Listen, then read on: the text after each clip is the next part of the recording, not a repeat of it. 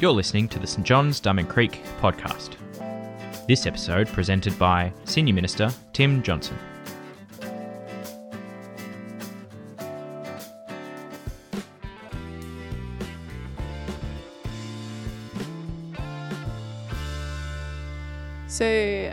Tonight's Bible reading is Mark 12:35 to 44. You can find it on the Bibles in front of you, or you can just listen to me. While Jesus was teaching in the temple courts, he asked, "Why do the teachers of the law say that the Messiah is the son of David?"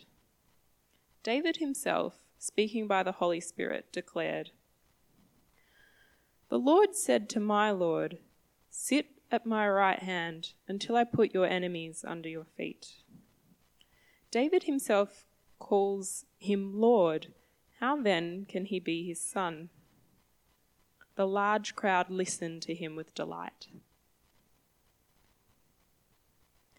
As he taught, Jesus said, "Watch out for the teachers of the law. They like to walk around in flowing robes and be greeted with respect in the marketplaces, and have the most important seats in the synagogues and the places of honor at banquets. They devour widows' houses and for show make lengthy prayers. These men will be punished most severely."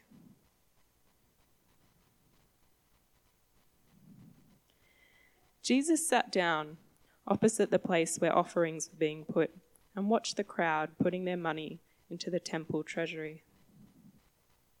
Many rich people threw in large amounts, but a poor widow came and put in 2 very small copper coins, worth only a few cents.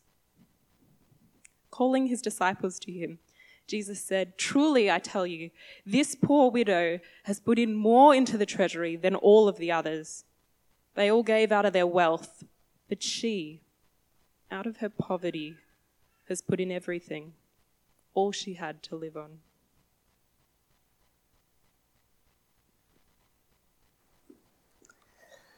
Thanks, Lenny. Good evening, everyone. Well, it's great to launch the year, and it feels a little bit weird sort of launching the year a month into the year.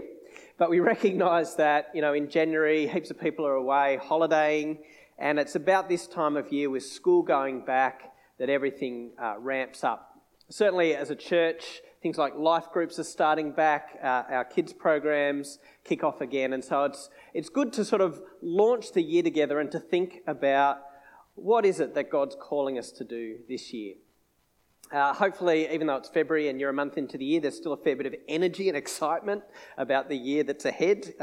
You're not too kind of exhausted a year in, although it has been a pretty eventful and traumatic start to the year in many ways in different parts of Australia and in our own community. There's been a lot going on already. But I wonder what this year holds for you. Maybe a year of study, a year of work. Maybe there's some transitions that you're going through this year, some new things that you're going to be taking on and you're excited about. For all of us, there's a year full of relationships ahead of us, a chance to strengthen our existing relationships, to deepen the relationships where we find ourselves in our families, our friendship networks, wherever we are. And it's a year to think about how we're going to serve God this year, how we're going to use what God has given us and serve Him. So how do we fix our eyes on the right things with a year ahead of us, with all of these opportunities? How do we make sure that we're focused on the right things together? Well, I reckon the best way to do it is to focus on what our church mission is. And as Kirk said, our mission is know Jesus, make Jesus known. As a church, Jesus is absolutely central to what we're on about. We only exist because of Jesus. As we come into a relationship with Jesus, He gathers us together as people who are followers of Him together. So that's the only reason that this church exists, because of Jesus. And we exist for Jesus. We want to know Jesus more deeply. We want to understand who He is and how we should live as His followers. We want to know Him. but we also want other people to know him as well. We want to make him known so that people can know the sort of good news and the life that we experience through our relationship with Jesus for themselves. So this passage that Lenny's just read to us from Mark 12, I reckon, is a great reminder for us as we launch. It's a reminder of who Jesus is, and then knowing who Jesus is, what it means in terms of what we should do in response to that. Grab your Bibles, it's page 825 if you are looking for Mark chapter 12, or look at it on your phone, and we'll have a look at this passage together. Just as you're doing that, just to set the context of where this passage comes. Some of you might remember last year we did a bit of a teaching series called Jesus Verses, where we saw that as Jesus was there in the temple in Jerusalem, all of these different religious groups came one after the other and they asked him questions. They were trying to trap him, they were trying to trick him, and every question that they threw at him, he skillfully answered. They were asking questions like, what authority do you have? How can you believe that people can rise from the dead? What's the most important law with all of the laws that are in the scriptures, the Old Testament, the Jewish scriptures? And Jesus was able to skillfully answer them, and he answers all of these questions one after the other, and then we come to this passage where they're out of questions, they realise that they can't trap Jesus, and he throws a question back to the crowds who are around him. It's a tricky question that he asks them. It's kind of a theological question. It grapples with what the Bible has to say. But it's a crucial question for understanding who Jesus is, why he's important, and therefore how we need to respond to him. So Jesus' question is there in verse 35. Jesus says to them, "Why do the teachers of the law say that the Messiah is the son of David?" So the teachers of the law were kind of the religious experts of the day. They were the people who taught at Bible colleges, the theologians. They had memorised parts of large chunks of the Jewish scriptures, what we'd call the Old Testament. And they were the people who you'd go to, if you didn't understand something, they'd explain it, they'd interpret what it meant. So they're the religious experts. And Jesus says, why do the religious experts say that the Messiah literally means one who's anointed, because in ancient times they used to pour oil on the head of a person to mark them out, particularly if they were to be the king. And so the Messiah was this great promised king who was promised by God who was going to come. Why do the religious experts say that this great king who is going to come is the son of David? David was the greatest of all of the kings of Israel. Even today, the flag of the nation of Israel has the Star of David on it. That star is called the Star of David. So great was David, this king, sort of the high point in the history and leadership of Israel. A son of David meant that this person would be one of his descendants. Why, Jesus says, do they say this? Now, Jesus isn't actually saying this isn't true. And in fact, the teachers of the law had very good reason to think that this great king who would come would actually be descended from David. So there's heaps of places throughout the Old Testament where this is affirmed that this is the case. The prophets Isaiah, Jeremiah, Ezekiel, Hosea, and Amos all affirm the fact that the Messiah, when he came, would be a descendant of David. So it seems pretty clear that they're on the right track. So far, so good. And then Jesus decides he'll chuck a spanner in the works by quoting Psalm 110, which is where this little passage that he quotes come from. He introduces it in verse 36 by saying, David himself, speaking by the Holy Spirit, declared, before he quotes it.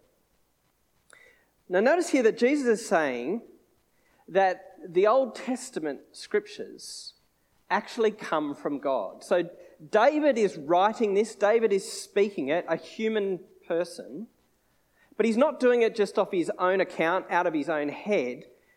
As he's doing it, the Holy Spirit, the Spirit of God, is guiding his words.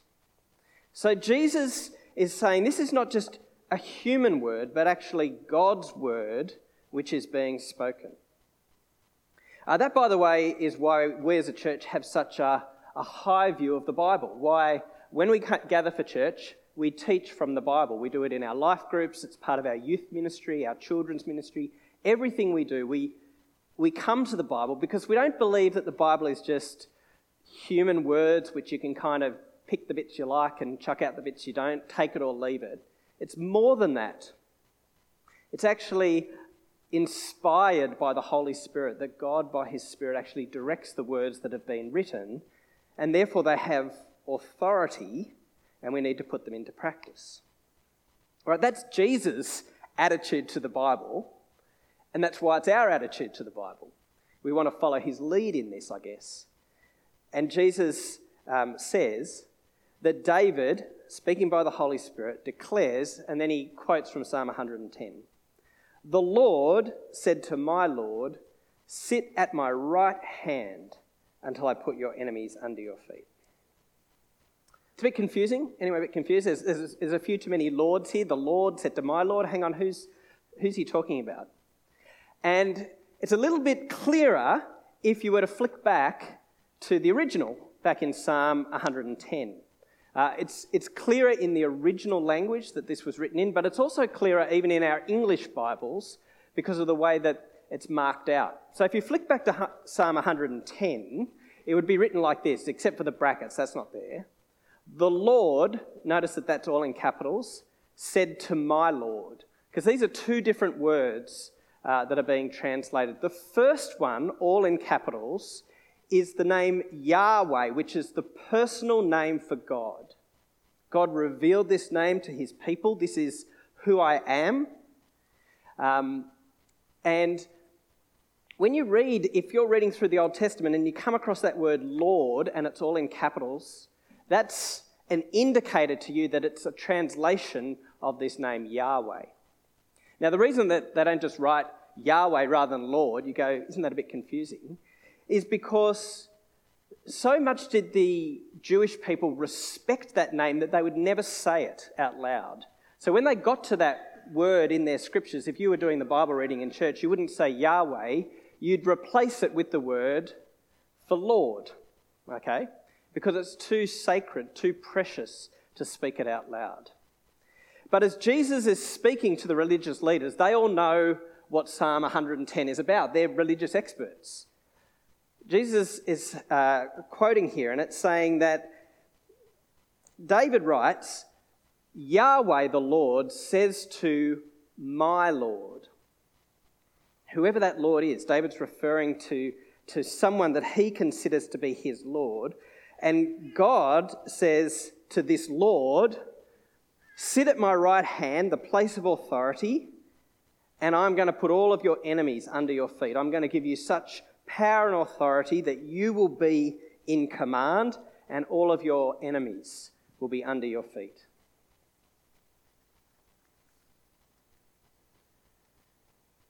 So Jesus poses this question, how does this work?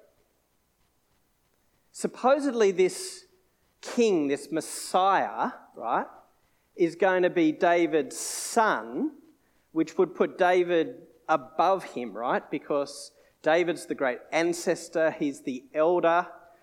In that culture, that was very important. David's kind of the superior one to his son. And yet David calls this person my Lord. How can he both be David's son, and yet David refers to him, even before he's born, as my Lord? Isn't that a contradiction between these two parts of the Bible? Riddle me that, Batman, Jesus is saying to the crowds. And it's kind of a mic drop moment. Jesus just throws the question out there, drops the mic, and walks off stage. He doesn't explain it. And the crowds love it. They love it. We're told they're delighted by this. The reason they're delighted is because the teachers of the law are left there going, and, these guys who are so up themselves, the crowd are just like, yes, Jesus. They don't know how to answer your question.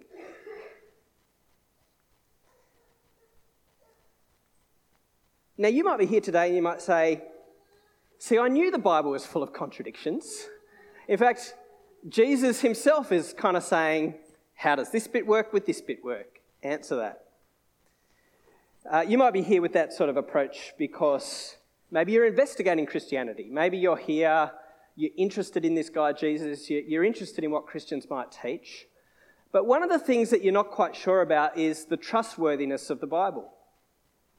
In fact, lots of your friends have told you, look, it's full of contradictions. There's parts of it that say one thing, parts that say another. And that might be a real issue for you as you wrestle with Christian faith. Is this actually reliable, this book that Christians put a lot of emphasis on? Could I even trust it? And it's kind of taken just as a given by lots of people that the Bible's just full of contradictions, so you couldn't trust it anyway. And maybe you've heard that and accepted that maybe that's the case. It could be, though, that you're here and you're a Christian and you're starting to have doubts yourself about the Bible. Maybe there's parts in the Bible that you go, I'm not quite sure about that. I don't quite like what that seems to be saying. Or as I'm reading this part and this part, I can't quite wrestle with how they go together. It feels to me like there's a real tension there. I just want to acknowledge that and say that that's understandable if you're in one of those camps. The Bible has a lot of complex parts in it. Parts of it are very simple to understand, but there are other parts where there do appear to be tensions and you do have to wrestle with it and think more deeply about it. Jesus here, although he's posing these two things as how does that go with that bit, isn't actually saying that the Bible's contradicting itself. Notice again that Jesus is saying God, by his Holy Spirit, has actually inspired the writing here. He's affirming both of these truths. He's just saying, how do you guys work that out? How do you know that that comes together? How do you deal with these two streams that seem to be saying different things? Doesn't it contradict that this Messiah is the son of David, and yet David's calling him my Lord when he's writing? So how does it work? Well, like with so many parts of the Bible where you're going, how can these things ever come together? The answer is that they come together in Jesus.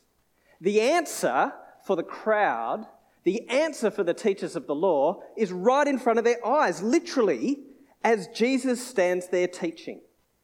He is the one who shows how these two things, which seem impossible, can actually be possible, fulfilled through his person. So if you've been reading through Mark's Gospel, here's a few things that you would know already. If you've been going through this book, this account of Jesus' life, here's a few things that you know. Firstly, you know that Jesus is the Messiah. He is this king. Mark 8:29. But what about you, Jesus asked. Who do you say I am? Peter answered, you are the Messiah. He's been identified that he is actually that person. And then a few chapters later in Mark chapter 10, as Jesus is entering the city of Jericho, a blind man named Bartimaeus calls out, Jesus, son of David, have mercy on me. And Jesus has mercy on him. He heals the man so that he's able to see. So Jesus has been identified as Messiah, as son of David, before you even get to this passage when he's posing this question. It's not public knowledge, but for us who's reading it, we know that this is who this guy is. And then you move forward a couple more chapters when Jesus is on trial. The religious experts, the religious authorities have called him in. He's on trial, and they ask him this question. Are you the Messiah, the Son of the Blessed One? I am, said Jesus, and you will see the Son of Man, that's how he refers to himself, sitting at the right hand of the Mighty One and coming on the clouds of heaven. Hang on, that sounds familiar, doesn't it? Sitting at the right hand of God? That sounds a lot like Psalm 110. See, when he gets to that point, Jesus is finally ready to go public. He's ready to say, I am the Messiah. I am the Son of David. I am the one who has come to rule, and I will sit at the right hand of God with all authority and with all the enemies under my feet. It's me, Jesus says. It's me. And they kill him for it. They think that he's speaking lies about himself, that he's actually blaspheming, putting himself in too high a position, putting himself in the place of God. So they nail him to a cross. But in fact, that's all part of the plan, because through his death on the cross, he wins a victory. He rises again from the dead 3 days later, and through his resurrection, he's put in that place at the right hand of God, the position of all authority over everything. And that's exactly what Christians have preached from day one. On the day of Pentecost, the day when God poured out his Holy Spirit on his followers, and they walked out the door and started telling people about Jesus, this is exactly what they said. Here's Peter's speech, his sermon in Acts chapter 2. Fellow Israelites, I can tell you confidently that the patriarch David died and was buried, and his tomb is here to this day. You can see it. But he was a prophet, and he knew that God had promised him on oath that he'd place one of his descendants on the throne. Seeing what was to come, he spoke of the resurrection of the Messiah, that he was not abandoned to the realm of the dead, nor did his body see decay. God has raised this Jesus to life, and we're all witnesses of it. Exalted to the right hand of God, he's received from the Father the promised Holy Spirit, and he's poured it out, what you now see and hear. For David did not ascend to heaven, and yet he said, Psalm 110 again, the Lord said to my Lord, sit at my right hand until I make your enemies a footstool for your feet. Therefore let all Israel be assured of this. God has made this Jesus whom you crucified, both Lord and Messiah. Right from the start, the message of the church has been Jesus. Jesus is the Messiah. Jesus is the great King who was promised, descended from David. Jesus is risen from the dead and is seated at the right hand of God. Jesus is the Lord of all. He's the one who's in charge of the world, the entire universe. He's the one who he calls on all people to recognize that he's the Lord and to order our lives under his lordship and to encourage other people to know his good rule in their lives and to receive the life that comes through putting yourself under his rule. That's why our mission at St. John's is know Jesus, make Jesus known. We're unashamed that our mission is completely unoriginal. It's just the mission of the church. Jesus. Know him. Get to know him if you don't know him. Know him more deeply if you do. And share him with other people that they can know him as well.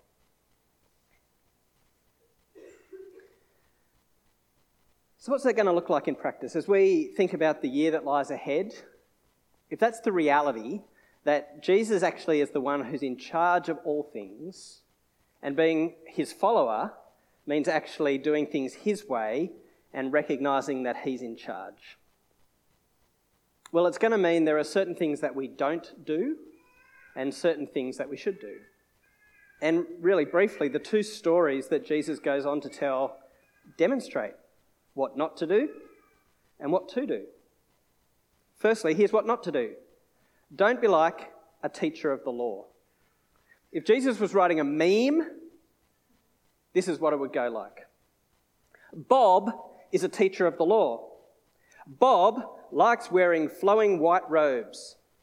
Bob likes it when people bow to him when he's out shopping. Bob loves having the best seat at church and when he's at parties. Don't be like Bob. All right? Following Jesus means acting humbly and not big-noting yourself. Right? We need to be humble as Christians, because we recognise that Jesus is Lord, he's the one who's in charge, and we're not. Jesus is the one who's special, not us. We're not interested in people thinking, we're great people. We're not interested actually in people thinking, what a great church this is. We want people to say, how great is Jesus? He's awesome, even though those guys are a bit dud. That's what humility is about. It's pointing people to Jesus rather than it being about us. The other problem with the teachers of the law, Jesus says, is that they're just showy in their religion and they don't put it into practice. So they pray these great prayers. They look really religious. They look really impressive when they pray their prayers. And at the same time, they devour widows' houses, which means they take advantage of the most vulnerable people. They don't do the right thing by them. They abuse their power and take advantage of others. Don't be like that. Right? That's just hypocrisy. That's just words which aren't backed up in action. Being a follower of Jesus means being authentic. It means actually putting things into practice, including acting justly, doing the right thing by other people. It's about humility. It's about authenticity. It's about justice. When you recognise that Jesus is in charge, these are the things that should flow and should follow. I've been reflecting this week. These are three characteristics that you could say about Ron Cridland, couldn't you?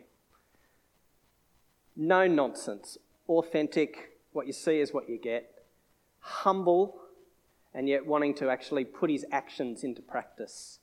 A great model and encouragement for us as we think about what it means to be a Jesus follower. So if that's what we shouldn't be like, don't be like the teachers of the law. The next example from Jesus says, here's what you should be like. Be like this widow at the temple.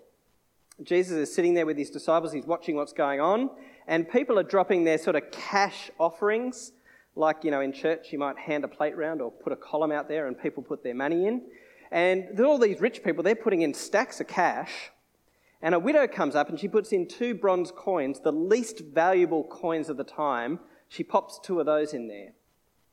And Jesus draws attention to it and he says, she's given more than these other people have given. Sure, the cash value is not as much, but that's not what Jesus looks at. That's not what he cares about. Jesus looks at the heart, where it's coming from, and also he looks at it relative to what people have and how they use it. These other people have got stacks of money, so what they put in is kind of relatively speaking not as much, whereas she's got 2 copper coins. She doesn't even say, I'll give one and keep one. She says, God, I'm going to trust you so much with what I've got that I'm going to give you both of those. The encouragement here from Jesus is, following him, we need to trust him enough to be generous with what we've got. You might be here, maybe you don't have that much or you don't feel like you've got that much. Doesn't matter. Recognising Jesus being in charge is about just being generous with the little that we have and whatever we have. It covers money, quite obviously in this story. What we give to support the work of sharing Jesus with other people locally, and also what we do further afield. But it's not limited to that. It's also about how do you use your time and your energy? Right? How are you going to serve God through this year that lies ahead of you? Will you volunteer? Will you use some of that time that you have? And it might not be much, to use it for Jesus.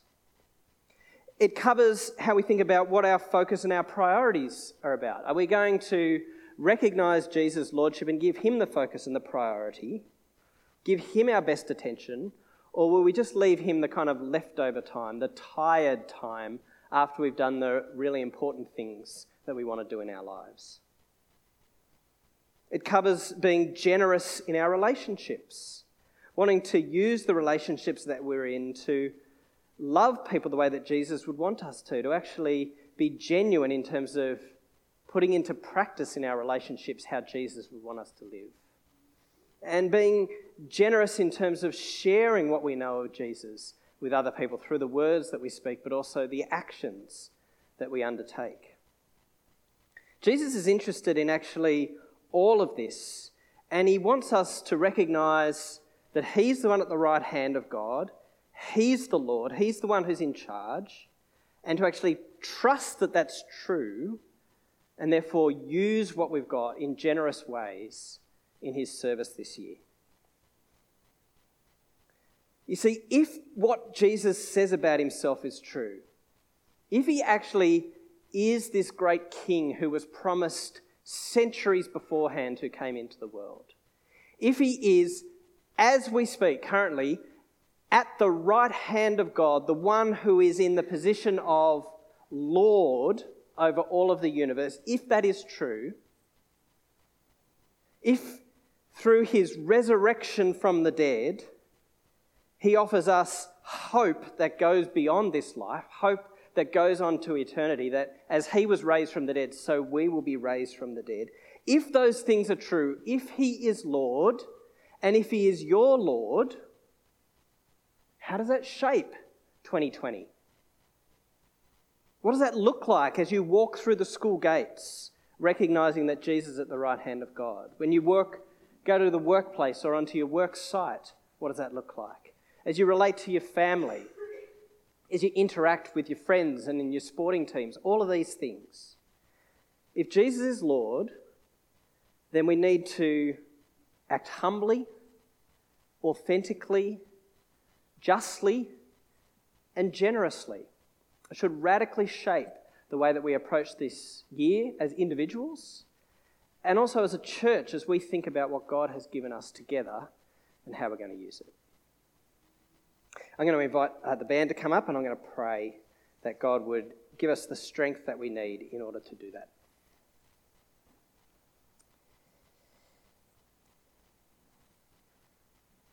Jesus, we thank you that you are the one who fulfills all of these great prophecies that have come through over many years, that they come together in your person and you fulfill them, that you are the one who is the King over all and the Lord of the universe. We pray that you would be the Lord of our lives and every part of our lives. We pray that you'd be the Lord of our church in every decision that we make and everything that we do.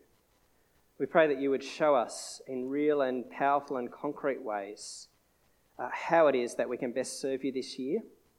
And we pray that you would give us the strength that we need by your Holy Spirit. Amen. Thanks for joining us. If you'd like to subscribe to this podcast, you can do so in Apple Podcasts, Google Podcasts, Spotify, or wherever you get your podcasts from. Just search for St John's, Diamond Creek.